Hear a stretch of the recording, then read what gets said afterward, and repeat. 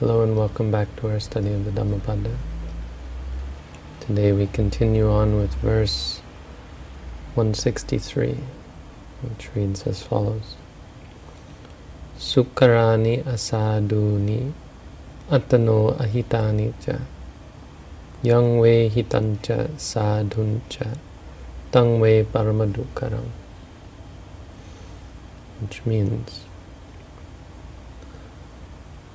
the bad, that which is not good, is easily done. Sukkarani. Atano ahitani cha. What is bad for oneself. What is of no use to oneself. What is beneficial and good, that is the hardest to do.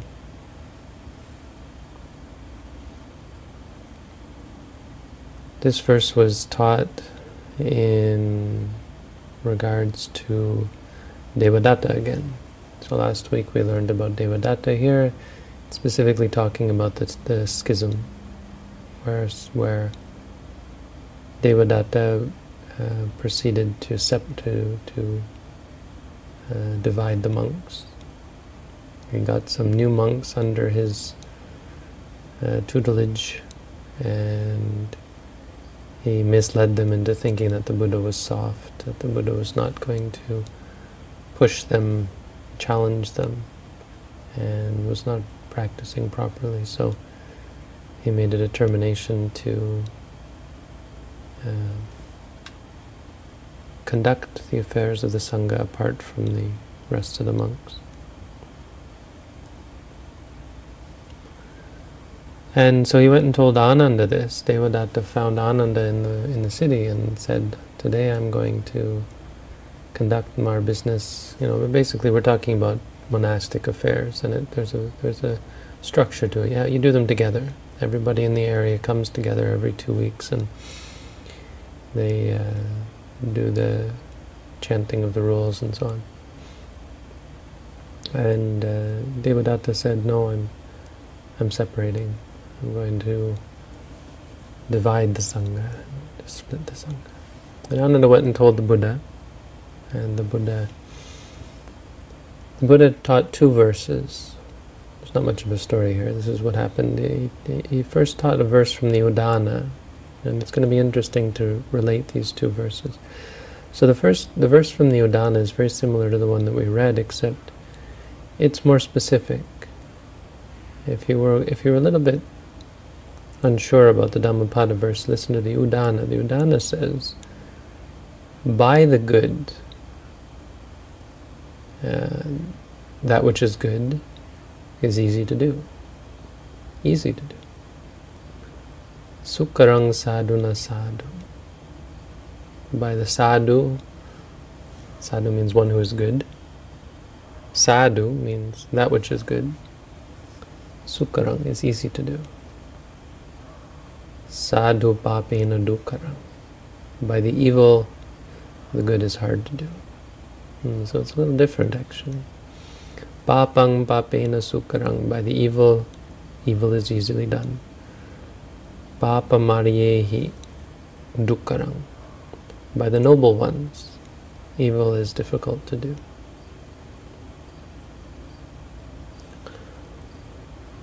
And then he taught this verse, the Dhammapada verse. So whether it happened exactly like this, I'm not sure. But we do have these 2 verses in the Tipitaka, one from the Udana, one from the Dhammapada. So we'll discuss them. I think there's an interesting point to be made in comparison. But first just wanted to talk a little bit about schisms and communal harmony in general. I think there's a really interesting point in the fact that the Buddha never kicked Devadatta out of the Sangha. There's an interesting point in the fact that the Buddha allowed Devadatta to ordain, knowing full well that Devadatta was corrupt, or that we let anyone ordain without first testing them. Nowadays we're a little less confident than the Buddha in our ability to help people, I think is the point. And so we put up lots of barriers to ordination. We've been through this experience with monks who behave very badly, and because we're not the Buddha, we're not confident in our ability to deal with that. Now, I've been to monasteries where I thought the head monk was a great monk, but I wondered why so many bad monks were allowed to come and to stay. My teacher said to us once, he said, don't bring people. I think he was talking about Germany, actually, because they were having a hard time with the German society. The monks going on alms round was seen as begging, which is not allowed, right? So they had to be careful, and there was some concern. And he said, tell them we'll take all their bad people. Bring all their bad people to us, and we'll do a service to society. And he said, we take all the worst people and turn them into good people. I mean, that may be wishful thinking that they can become good people, but we can certainly make them better people.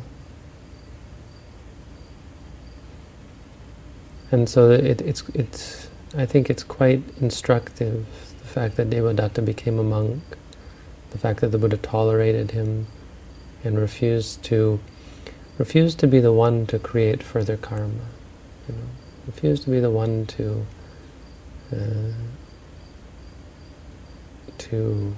instigate violence, right? Allowing Devadatta to torture himself until he finally realized that that's all he was doing.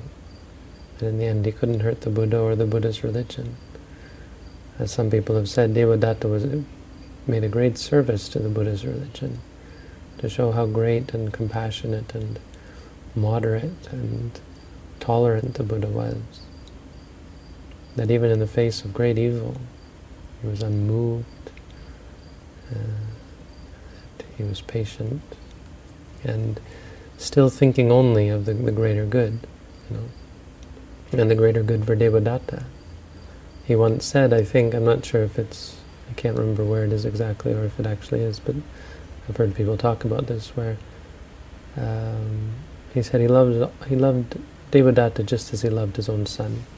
Pretty sure it's in the Tipitaka or the commentaries, but it's there somewhere. But it's a good point, what does it say when we don't like someone? As Buddhists, I mean, our Buddhist practice, and yet we commit to all these values, and yet we hate evil people, I'm thinking very much about the situation in the world now. There's a lot of modern current affairs that relate to this, between different countries, the shadow of war, the specter of war, and within countries, the civil war or civil disobedience. And not to take sides or to criticize or to attack or even to comment really on current affairs, but to point out this Dhamma of tolerance and forgiveness and thinking about the good of all beings, thinking only for good. We often strive for good, and yet when someone who is clearly steeped in evil comes along, we are willing to completely discard them as trash. We're willing to categorize them as evil and have no interest in their well-being, right? Thinking, let's just get rid of them, kick them out. Anyway, I think that's an important lesson here. It's not really the main lesson, obviously, but it's part of it, It's hard for a noble one to kick someone out, because it's hard for them to do something evil. It's hard for them to hurt others. So the Adana says, something quite reasonable.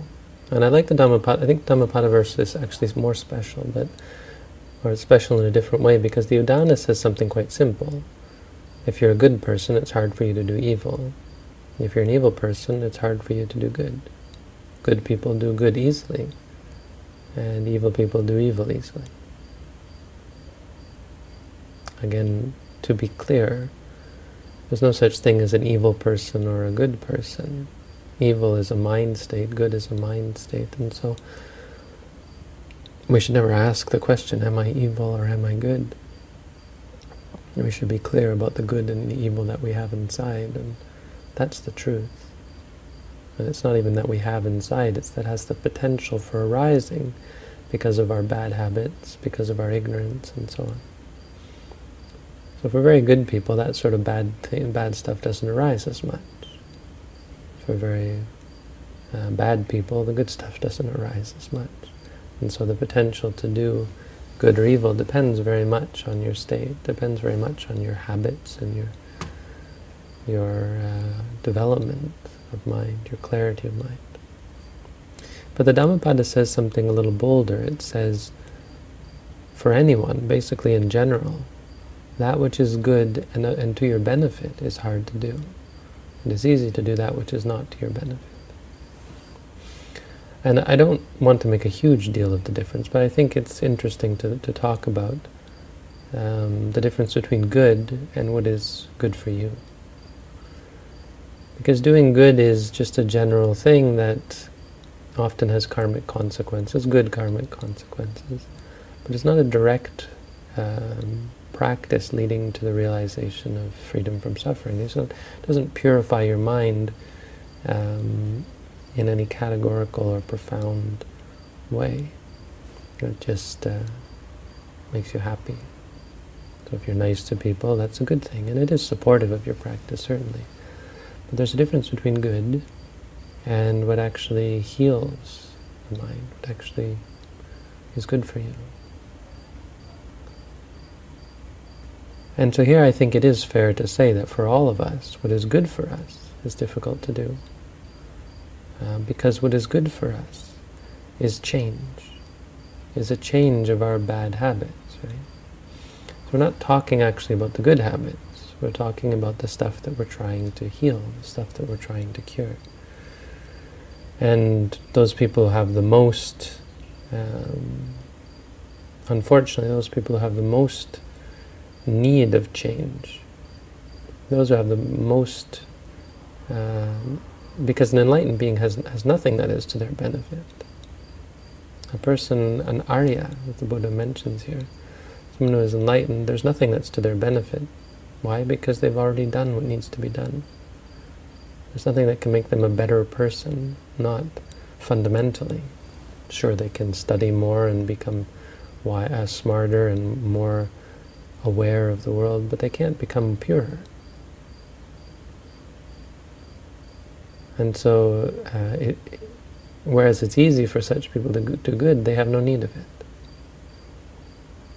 And so to the extent that we have things that need to be done, to that extent it's difficult. A person who is full of bad habits, very strong bad habits,